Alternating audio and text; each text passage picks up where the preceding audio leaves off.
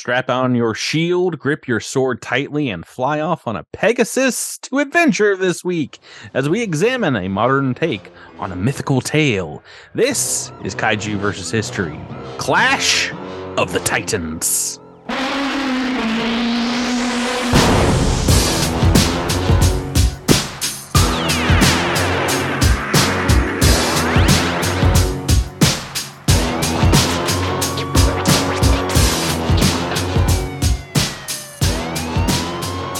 Welcome back to Kaiju vs. History. This is your scorned god meddling in the affairs of man, Miles. And joining me is a golden merchandising opportunity with wings, Patrick. Patrick, how are you doing this week? I'm this movie's R2D2. Beep boop. I'm doing pretty well. How about you? Yeah, I'm doing good. I gotta say, I understand in terms of connections, and I wanted to bring this up at the top of the show. But I also kind of am curious as to why we're watching Clash of the Titans this week. I was thinking about it while I was watching the movie because, technically, these are based on Greek myths, or which was at one point part of Greek religion. And there are certainly plenty of fantastical creatures and monsters of varying size that appear throughout Greek mythology. Mm-hmm. And I know that there is a lot of shared DNA behind the scenes with monster movies and Clash of the Titans. But what made you decide to actively put Clash of the Titans on our watch list? So I think it's important that as we head out of the 60s and 70s, we realize that indeed there's going to be a lot of Hollywood trying to dip their toes into these kind of big spectacle films. Finally, Hollywood kind of gets off his butt in the 80s and 90s and will throw some money towards spectacles and special effects like is required in this kind of film. But I mean, it's right there in the title. This film is about Titans clashing. Titans is what they kind of. It's what the title certainly says so. It's what they went with to describe Kaiju in the legendary Godzilla films. Is they called them Titans. Mm-hmm. And we haven't done some of the other seafaring adventurer sword and sorcery kind of films before this. Like I think Jason on the Argonauts was on like the Kaiju related, and we don't typically do dragon films. Dragons, dinosaurs, not on the Kaiju list. I clearly watched Clash of the Titans as a kid. Mm-hmm. It came on TV all the time, but I feel like it was the one I watched the least. I feel like I watched Jason the Argonauts a lot more. And I got them confused. I was like, well, which is the one with the skeleton warriors? And that was right a lot earlier than this. I do remember. I didn't realize how earlier it was, to be honest. Yeah, oh yeah. I do remember almost 20 years. Medusa and some of the other monsters. I didn't remember the the Kraken itself, the monster we're here to talk about. There was so much I didn't remember.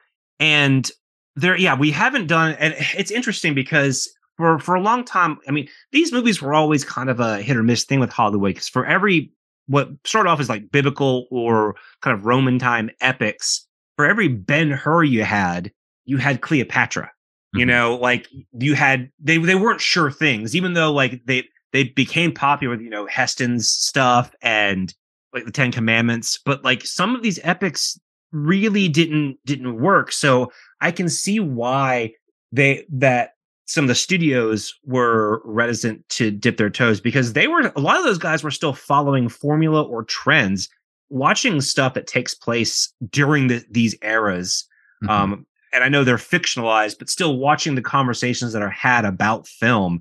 I mean, Paramount Plus is The Offer recently, like how The Godfather was such a not a controversial in the way we typically think about it, but like the idea of doing a film like that wasn't following just a typical gangster action film. Mm-hmm. Like, I mean, that's what caused the ruckus. I mean, there was the other socio-political stuff attached to it too, but in terms of what the studios were talking about, I mean, it's really interesting to see like what goes behind what goes behind the decision making of getting some of these films made or not made.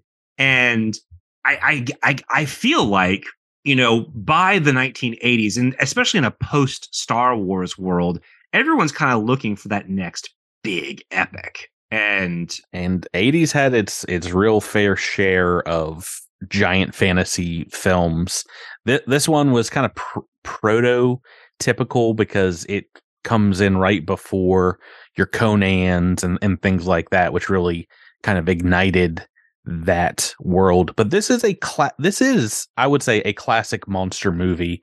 It is very similar to your Voyage of Sinbad, 1962's Jason and the Argonauts, but yeah, all three, including this film's, you've got the master craftsman and stop motion animator Ray Harryhausen at the helm for special effects and the stop motion, really majesty that we see in this film. And the Kraken is great, and we'll talk about the special effects of the destruction, but it's really those other monsters that super shine in this film, which the non-dai kaiju.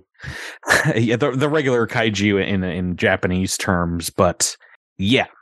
So I really wanted to add this on here to just show the crazy difference between 1980s Gamera Super Monster, last week's movie, and then like a million times the budget. With actual original footage. Yeah, keep that in mind. Yeah, that too. It is a little bit of a whiplash, but I thought it was important. And they remade this film in the 2000s or 2010s. Yeah, I didn't see either of those. I guess I will with this show. Oh, but yes, of course. All I know is like Liam 2010 Neeson's and Release the 2012. Kraken became like a meme for pooping. Release the Kraken. Yeah. So we'll talk about this, and this did have, I think, a bit of homage that it was paying to not only the classic fantasy epics, but also there is some of the art form of kaiju filmmaking in this movie, or perhaps because of his connection to it. King Kong, Ray Harryhausen said he was really inspired to make movies because he saw King Kong as a child, and then went on and worked on the Mighty Joe Young team, and of course Beast from 20,000 Fathoms, which inspired Godzilla. So it's all kind of wrapped up together. But I feel like this one is him kind of going back to those kaiju, daikaiju roots. I mean, it certainly feels like a Harryhausen signature. Like when we think of Ray Harryhausen these days, it's usually because of stuff like Clash of the Titans or Sinbad, or that the sword and sorcery stuff that he did. But before we kind of get into the meat and potatoes of this week's film, Patrick, tell us, what is in a title? Yeah, so I don't know actually where the original title came from. It just seems like, it seems as classic as a Star Wars, Clash of the Titans. Right. But for the most part, that's what it was known as worldwide. There were some odd translations here or there because that's the other cool thing about these Hollywood films is they really do open up across the entire world. So you're going to see almost every major language and country in the world kind of, if you type in the movie's name, the Hollywood movie's blockbuster name, and then a country and a poster, you're going to see some probably original artwork or some interesting takes on the film's art. Mm-hmm. In Brazil, it was known as Fury of the Titans. Finland, both Battle and War of the Gods. The Japanese title directly translated, I think, to Battle of the Titans.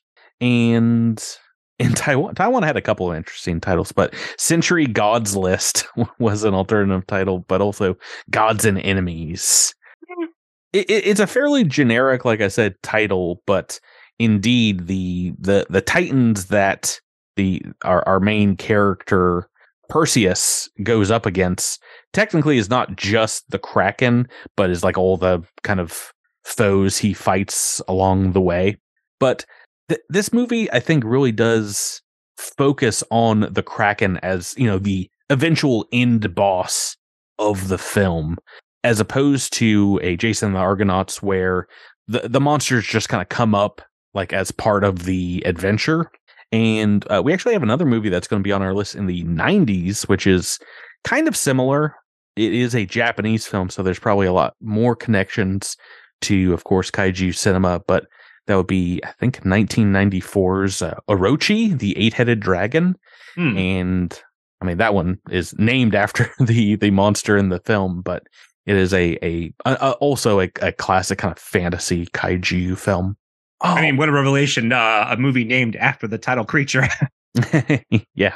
Well, this one is kind of too. Like I said, the Kraken is a titan. Sure. Even though in Greek mythology, I'm sure you know, Miles, the Titans were like a race of people before the gods. The gods, yeah. Yeah. They were basically the proto father of the gods, essentially, the parents of the gods. Yeah, so you said it's been a while since you've seen this movie. Yeah, it's been a long time since it's probably been since I was in grade school since I've seen this movie. I've watched the sequel or remake a good deal more, I think, or more recently, but they play out very differently. So in this movie, is The Rock in that, or is that Hercules? No, it's Sam Worthington as Perseus. Mm-hmm. You know what? I can totally see that. Yeah, it's not that bad. I've not seen the sequel, Wrath of the Titans, but I'm excited to do it for the podcast. I know what rhymes, but like that's a great title. Wrath of the Titans. I love it. So yeah, it had been a long time since I had seen this movie, and I think what kind of that took me aback was, despite how fantastic, and I do mean, especially at this time, the special effects in the movie are pretty fantastic. Mm-hmm. This movie's stuffy. It is just maybe a bit too long. There's like so many moving parts, so many characters, like minor characters. It definitely drags. I mean, I think this is the longest movie we've watched so far. This closes in almost 2 hours. I think it's like a few minutes shy of 2 hours. The longest we've watched so far? I think so. I don't know if we've watched anything at 2 hours. Have we? How long was King Kong? That movie felt very long. It felt very long, but I mean, a lot of the stuff that we've been watching was like an hour long, maybe an hour 20. No. Like 90 minutes is still pushing. Like King Kong is 2 hours and 14 minutes. So the original is 1976. Oh, that's right. I forgot about 76. That movie, yeah, and this one I think probably could have used a good 20 minutes. Some shaving for sure. There's a little a close and there's a whole this element of, I guess, British theater or something. There's this extra little like, oh, this guy's clearly playing the hero because of how he talks, and like it's almost like the parodies that we hear now, like Zach Brannigan and stuff, but like for real. Well, you're talking, of course, about Harry Hamlin, who plays Perseus in the film. Emphasis on the ham. He is. It's one of his first roles. Yeah, and it's not just him. It's the role as written. I mean, this guy has gone on to do like Mad Men and received an Emmy nomination. Like he's a good actor. I really only knew him from Veronica Mars. Season 1 of Veronica Mars. Yeah. That was the big one. Yeah. Technically this is his second movie, but this is like his first huge role in Hollywood. That very similar to, of course, Jessica Lange in King Kong. 1976's King Kong. Yeah. This is definitely a breakout role for Harry Hamlin.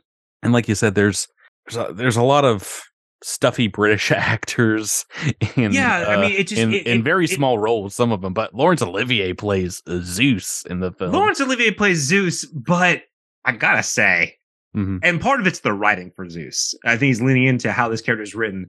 They write Zeus kind of wacky and keyed in with the performance by Olivier. Like he plays him almost like, do you remember the Batman villain Maxi Zeus, the guy that believed he was Zeus? That's who I'm picturing. Oh yeah, right very over the top. Yes. Supposedly Laurence Olivier was deathly sick. Most of it was a very short filming for the gods. They did all this stuff. Possibly heavily medicated, because boy, how did that performance feel like someone was like a little loopy on something? Yeah, he was acting like, let's get this over with. Also I think it's the first time I remember seeing a young Maggie Smith as Thetis. Yep, Maggie Smith is in the film. They really splurged, because it was such a short shoot schedule for the gods, on some pretty big names. We also get the Penguin. Yeah, what's his name? Burgess Meredith. Yeah, he plays well, he's not a god. He's not a god. He's great as Amon in the film. Harry Hamlin's role, just like Jessica Lange's in King Kong, was bandied about to a bunch of actors as potential leads. Malcolm McDowell was up for it at one point, Richard Chamberlain, and a very young Arnold Schwarzenegger as well, who probably obviously hot off of like Conan and stuff. Oh no, this is before Conan. Is it? This is 81, so yeah, it's right before. But for some reason, I thought Conan was the 70s. No. But the same thing, as Conan, they were worried that he was not going to be able to bring a movie where it's very dialogue heavy for Perseus. Bring that to what is best in life. Yeah, but they also didn't want like a huge bodybuilder. Harry Hamlin is obviously kind of a lithe He's figure. pretty built though. Like Hamlin's got some muscle tone on him. I would have loved to see Malcolm McDowell. Yeah, I don't really know what he was doing like in the 80s. I can't think of a role that early for him, but I'm sure he would have been great as well. I mean, yeah, Conan the Barbarian came out a year after. I can't think of a role that early. It was Orange. Yeah, that's the only one. But yeah, when was that in the 70s? That's the only one I can think of. Was it 71? 71. All right, so yeah, that's 10 years. Well, I don't know what he was doing in the 80s, but I'm sure he would have been perfectly fine. Maybe too expensive. Maybe that's why they didn't go with him. But possibly the only thing I can think that he was in was Cat People. I know he's in other stuff.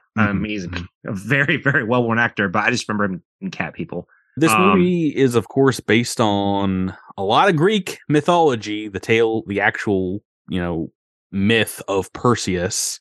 And he is pretty much known as a mythological monster slayer, well before Hercules, and of course, best known for slaying the Gorgon. But in this movie, that is just a stepping stone to taking out the Kraken. But sadly, Krakens are not really in Greek mythology. This is right. Like a few things in this movie. Kind of a invention for the film. There were sea monsters in Greek myth. Most of them were like giant whales and something akin to a giant octopus, like the Kraken, or a monster like that is more Icelandic or Scandinavian in origin. So it's kind of borrowed. But the same way, the character of Calibos, I would have sworn up and down that feels so much like an actual Greek monster, and because it kind of mimics the story of the Minotaur in some ways. But yeah, the I would say probably like one of the main villains. I'm gonna be real. I was like, and I know it's a Shakespearean thing, but I thought Shakespeare borrowed it from something else. I kept expecting them to call him Caliban. Yeah, like the entire Caliban, time. Calibos, very, very close. It was really bothering me. But yeah, that's it feels like fairy tale stuff. It feels like mythological stuff, but I will say I think the Gorgon part of the movie is just like so well done. It's special effects that obviously don't hold up completely for the modern era because it is stop motion, but for the time, I gotta say this probably blows out a lot of special effects that are happening in the 1980s. Oh, it's a really, really good looking film. For stop motion, like, do you remember the stop motion in the Star Wars movies? It looks very janky. It looked janky then. It looks janky now. The Rancor looks pretty great. I'm thinking of the Tauntauns on Hoth. Oh, Do you remember that? Yeah. The idea for this film, and people did give this movie some guff for the the golden owl being very similar to R2-D2, like I said earlier. But supposedly this film was written even before Star Wars came out. It started with about a few thousand years beforehand. Well, just the characters and plot that I know. I'm myth. just being a pest. Beverly Cross, the scriptwriter playwright, gave an interview in Cinema Fantastique magazine saying that that's a name I haven't heard in a while. Yeah. It's actually on Internet Archive if you want to read this interview. But he was living in Greece in 1969 and started writing elements of the story, this sword and sandal kind of tale back then. And then pre-production and the initial funding and meetings for the film started as early as 1975, which is pretty crazy to think about. This is a couple years before Star Wars. And then they began shooting like in early 1979. So a couple years before the movie would come out. And it's pretty crazy, that it took so long to pull this together. But you think about how much stop motion is in the film and how long that takes. And the way that they were doing this, they needed, I think, that footage of like them fighting the monsters first to be able to go in and do the stop motion afterwards. So, I mean, it's kind of the same way that CGI is done today. Right. But they filmed in England, they filmed in Spain, and of course in Malta. I guess the climax of the movie takes place at the Azure Needle Beach, where you got the overarching kind of stone like keyhole right on the beach there. So there's a lot of money thrown into this film. And and I mean, it also feels like it. It feels like money's being spent, and it's not just your monster effects. I mean, the disaster effects are just honestly, I was impressed. Like, from a modern standpoint, I was like, this looks phenomenal. I forget the Greek city that's destroyed in the first few minutes of the movie. Argos, something like that. Yes, I'm pretty sure you're correct. After the gods, Zeus is angry at them for trying to kill his probably unwilling bride. Knowing Zeus, but I also could have done without the golden shower. Imagery in my head. Well, Argos is destroyed in a kaiju destruction scene, but also kind of like a natural disaster destruction scene, because there's waves and there's all kinds of stuff. It really does feel like they are looking to the special effects of Japan, especially in these kaiju films for that sequence, and it's great. It really, that part really holds up. And I was surprised because I didn't remember that from when I watched this film, probably like 20 something odd years ago. But it is fairly early, and the rest of the movie does plot on a good deal without a similar kind of destruction, because the Kraken is used as not a MacGuffin, but as a call to action for the hero to. Yeah, it's a looming threat, I guess. And it's the quest, to finally beat the Kraken. It's certainly the quest, because it's like, oh, you gotta defeat the Kraken, but before you gotta beat the Kraken, you gotta do all this nonsense. They set up how dangerous it is at the very beginning, and unfortunately, you don't have like a huge action sequence at the end with Perseus versus the Kraken. I believe they go a little harder in that direction in the 2010 film, but they should. I mean. You know what? You're pretty limited with the stop motion animation for that kind of battle. I wonder how much RPGs in general, both tabletop and video games, have taken from the template set forth by Greek myths, where it's like, this is your mission, but you gotta do all the side crap first. Oh yeah, you gotta take this magic bag of beans. Go kill 10 boars, and then we'll cook it up, and then go see these 3 witches, and they'll give you the key to do this thing, and then you got to kill this thing so that you can fight this thing. I mean, it's kind of funny because I mean the myths are like that too. Like it's a whole laundry list of things you have to do. Mm-hmm. This movie's special effects are pretty amazing. The official budget, I think, didn't cross 15 million or so in most estimations. Wild. I mean, that's what, 30 million now? I mean, King Kong was 24 million just a couple years prior, and I mean, this seems to have as many like location shots and kind of special effects sequences, and when you take into account like how expensive that stop motion is and how laborious it is, it's pretty amazing. The Kraken really good, but I really think the highlight of the stop motion in this film is the Medusa fight. And it's fantastic. The lighting and the way that he interacts with her, it's great. I mean, they also do a really good job of marrying this stop motion stuff with the live action going on. Yeah. And that's the most impressive. And it also does show off like Hamlin's acting and stuff to like, who's basically acting to what seems to be nothing. And it's working. I mean, that sequence is incredible. I mean, because I think the artistry, it's not been lost because we still have Leica Studios doing the Lord's work with stop motion and continuing that legacy. But I think that the art of stop motion has been sorely overlooked due to, obviously we have CGI and everything. But we are going to see some more stop motion in the 1980s, which is really interesting. This is kind of the last gasp for it but we also get some janky stop motion too. Let's be fair. I think all the stuff with what was the name that Perseus has to fight in the nightmare realm, not Calabos. Swamp. Yeah, Calabos.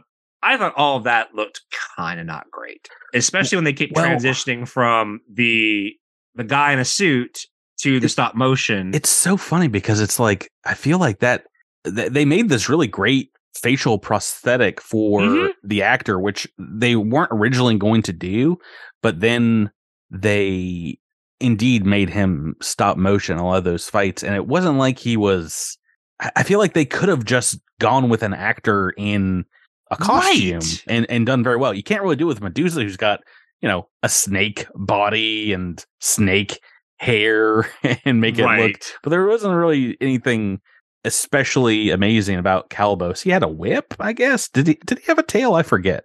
Yeah, he has a tail. Yeah, it's just I don't think any of that was like super required because once again, this is a made up character. One thing I'd like to compare this movie to is I feel there are some ties between this film and the Daimajin series. Maybe the first movie in particular, because you get a intro destruction sequence and you hear about how terrible the monster is, but it's not really in the movie until the very end again, both Daimajin and the Kraken.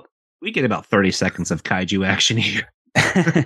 Yeah, Daimajin definitely has it's only like 7 or 8 minutes, but a much larger destruction sequence at the end of all those films. But both movies are very much about the struggles of the main characters and kind of like this hero's journey.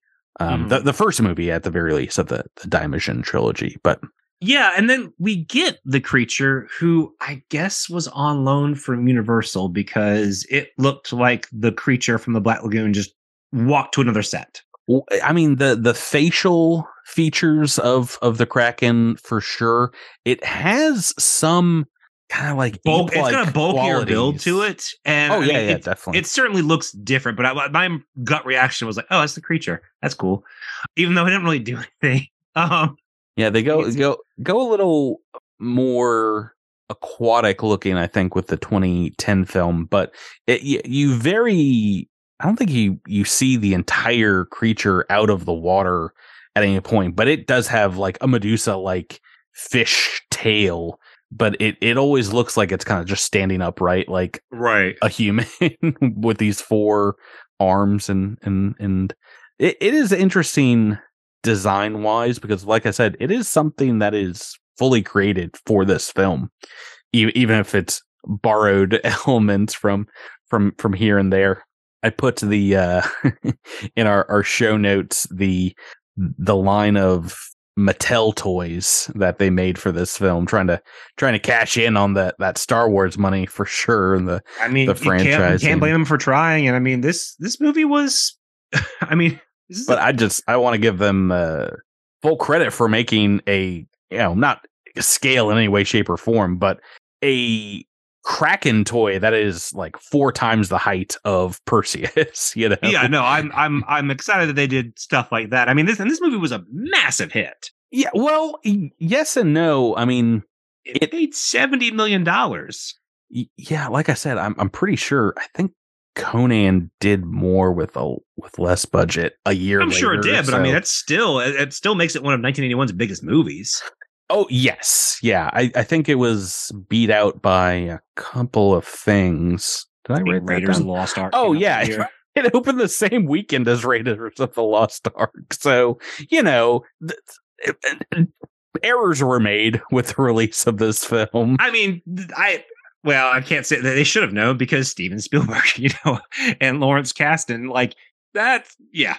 Yeah, no, they did pretty well. I was about to say Conan actually did only slightly more, but it actually had a larger budget, which is surprising. Yeah. I mean, Clash was a big hit for what it was, especially when you have. I mean, I don't know how much interest. I mean, there is more interest in fantasy in general around this time, because you got a lot of stuff coming out in this plus or minus 10 years. Beastmaster and Dungeon Master, all these Dragon Slayer, all this stuff that's coming out. Conan, Red Sonja. This is the tip of the spear, I think, for those 1980s fantasy films. Oh, for sure. Was this? I guess this is right before Lady Hawk, right? Yeah, I'm pretty sure. There was talk. They shopped around a sequel idea in 1984, but I mean, it is a very pricey film that they're trying to make, and I think at that point maybe it was kind of starting to die off a little bit, and once again you have the rise of super cheap films as entertainment and in the horror world. The direct-to-video boom was starting to happen, and I mean, they eventually got the sequel made after the 3D remake came out. A remake and a sequel. Yeah, of course, the 2010 remake is kind of in the same boat. That is a time period of American filmmaking where any like 150 or 100 to 150 million dollar huge spectacle film, you'd be able to find the money for it in the cinema. Here's a wild tidbit that I don't think I knew at the time. Harry Hamlin did play Perseus again in the video game God of War 2. Yeah, I saw that, and that's such an interesting pull. Yeah. Well, because you gotta think that like Barlog and all the guys behind the God of War franchise, lot to owed to this. Yeah, we're certainly. I mean, as much as Greek stuff is in that first bit of the franchise, now it's more Norse. That's what I want to watch, is Harry Hamlin jumping off Pegasus and like getting cut in half, taking a blade down the side of the Kraken, and just absolutely making the Kraken into mincemeat. At the time, this movie was well liked by critics. Roger Ebert gave it 3.5 stars, which is pretty high praise. He said it was a very family fun film, and besides Bubo, he mostly praised as the real star of the film Ray Harryhausen and his special effects work, which, that's... I would agree with that, because I understand what they're trying to do with Bubo, but it didn't work for me. Poor Bubo. Well, I also, like, I must have walked to the fridge to get a drink or something, but I thought that, like, when they made Bubo, because, like, she wasn't gonna give Perseus... Artemis wasn't going to give Perseus her owl, but I thought she was like making it with the intention to like sabotage Perseus. No, Bubo's a real G. He's No. He help him out. clearly is, but for some reason, the entire time I'm like kind of squinting. I'm like, all right, when's he gonna show his real feathers? He's definitely just a droid, though. Yeah, no, he's So good. 100% a little R2D2. Yeah, we got to get to rating this film, Miles. Yeah, I know want what to you talk think. about this. Like, all right, I feel really bad Don't with feel bad. for what I'm. Speak your mind. I do think this movie is a bit droll. I think it wanders around much like Perseus, a little too much. I think that some of the kind of British theater acting doesn't work for this movie. And I understand that was a standard at the time for certain things, especially for epics. It's not something that's ever really worked for me. And it did impede my personal enjoyment of this movie. That said, I think it is a great adaptation of some wonderful stories. I think that the special effects are, I mean, even now, like again, the city destruction sequence at the beginning is incredible.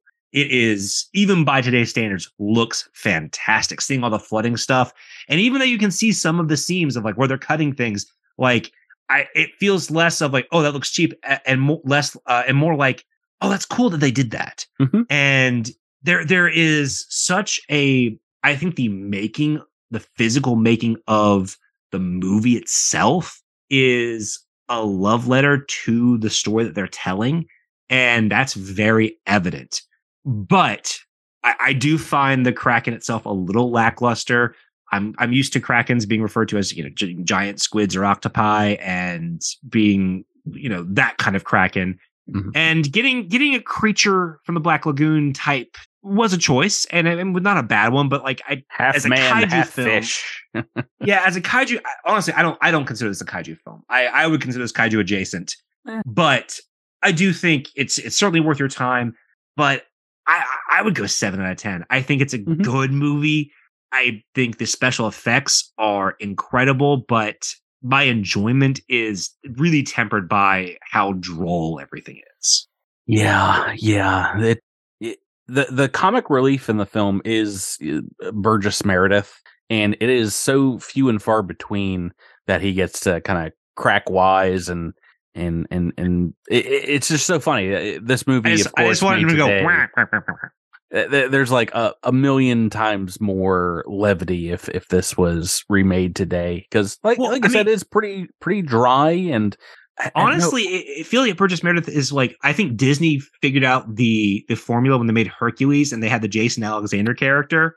Like that might be taking just a step too far. I'm not saying be a cartoon like that, but like just be a little bit more lively, because I love the character and he's very good in it. He's so good. But got Burgess Meredith, let him do things. It's so funny. Like looking back on it, it's like this was family friendly fun in the 1980s, and they wanted to set it apart from the more adult sword and sandal adventure films of the 50s, the 60s. But this movie has full frontal nudity, has impalings, has like people being whipped and tortured and all kinds of terrible things. I will say that I will at least say this: the nudity is very non-sexual, though. Yeah, I mean, but it is just still kind of like jarring. It's like, oh wow, there's like families taking kids to this movie in 1981. But yeah, I remember just like how in but general, like I think context is everything. I think something like that, I'm sure some people will be upset by it, but I mean, well, I remember I'm certainly not seeing any footnote of like, parents were so mad, No, I mean, I'm sure it's in the parental advisory guide. I remember the 70s Romeo and Juliet being shown in high school when I was a kid. I was like, is there just nudity in this film? Is that just okay? in the I mean, this is a time period when the Blue Lagoon was made, so let's exactly.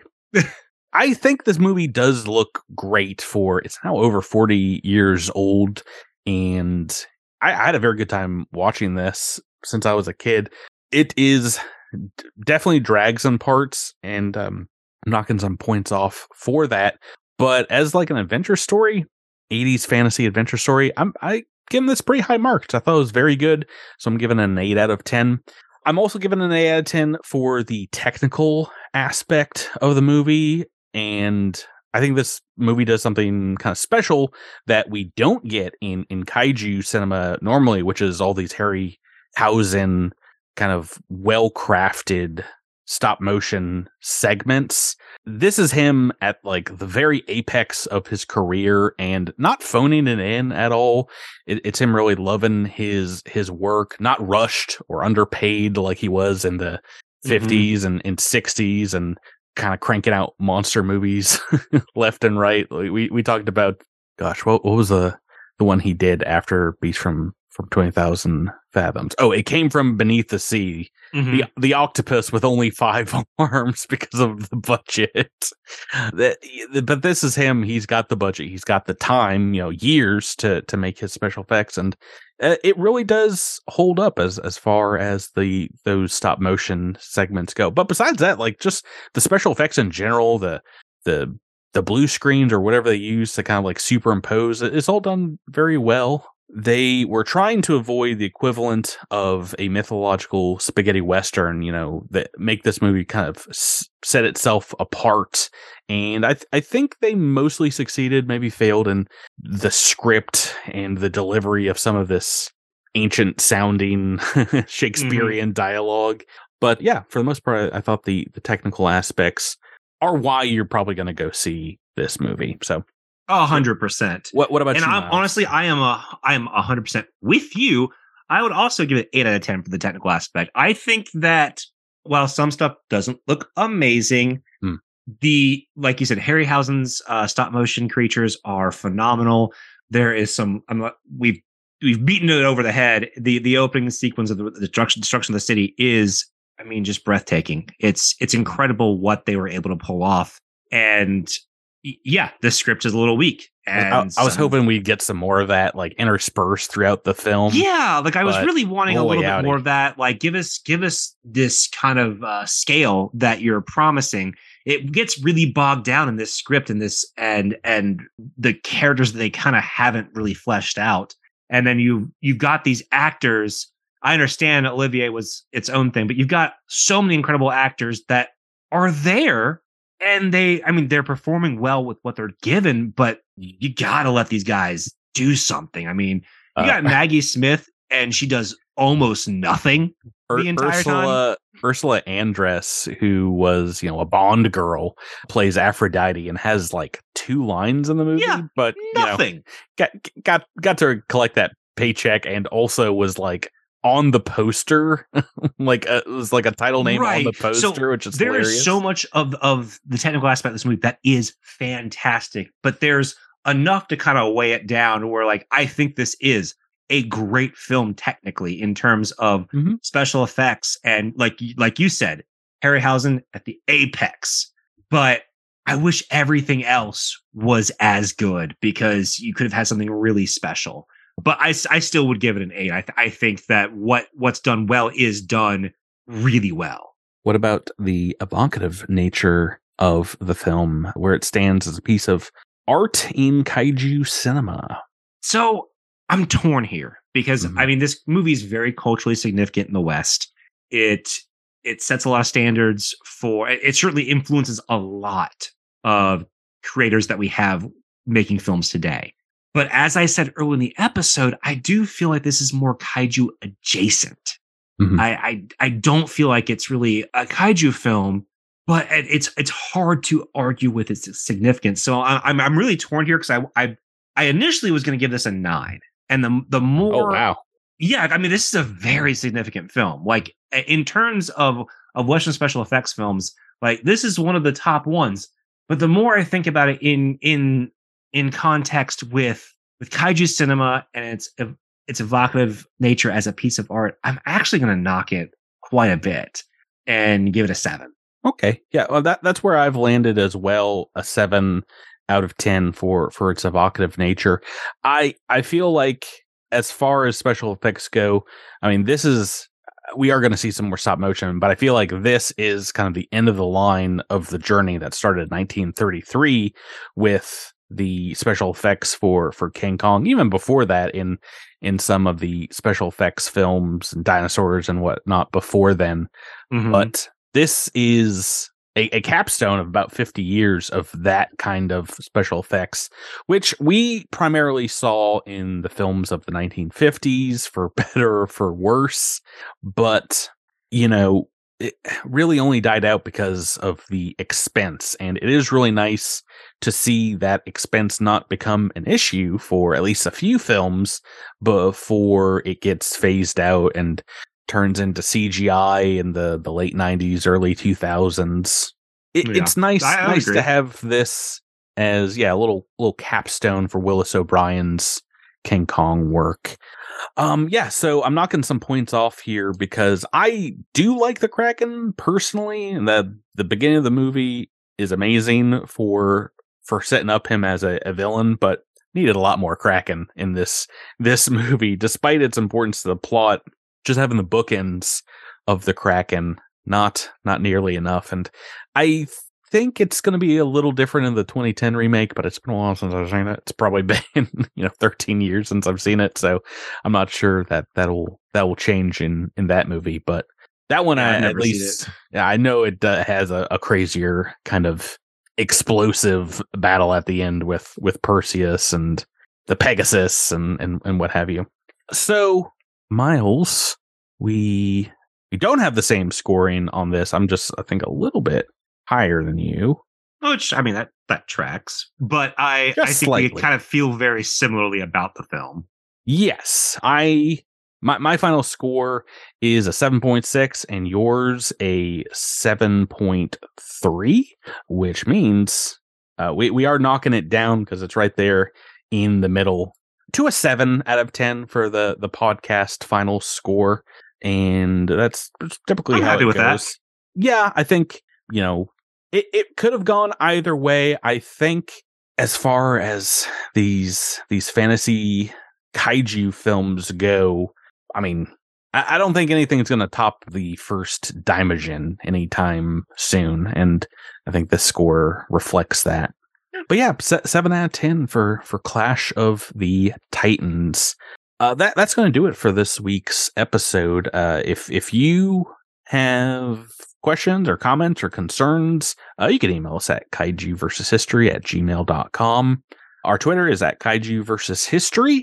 And if you want to go online wherever you're listening to this podcast right now and rate our show or comment there, share it with your friends, that is appreciative. That's how people kind of find these things. And if you want to look at our past review scores in a 5-star format, check out our Letterboxd account at Kaiju versus History on Letterboxd. Miles, what are we getting up to next week? All right. So next week we look at a Super compilation film that throws pseudomation, animation, and miniature prowess together for the kids. It's the Kid Show to end all kid shows. Next week, tune in for History versus Attack of the Super Monsters.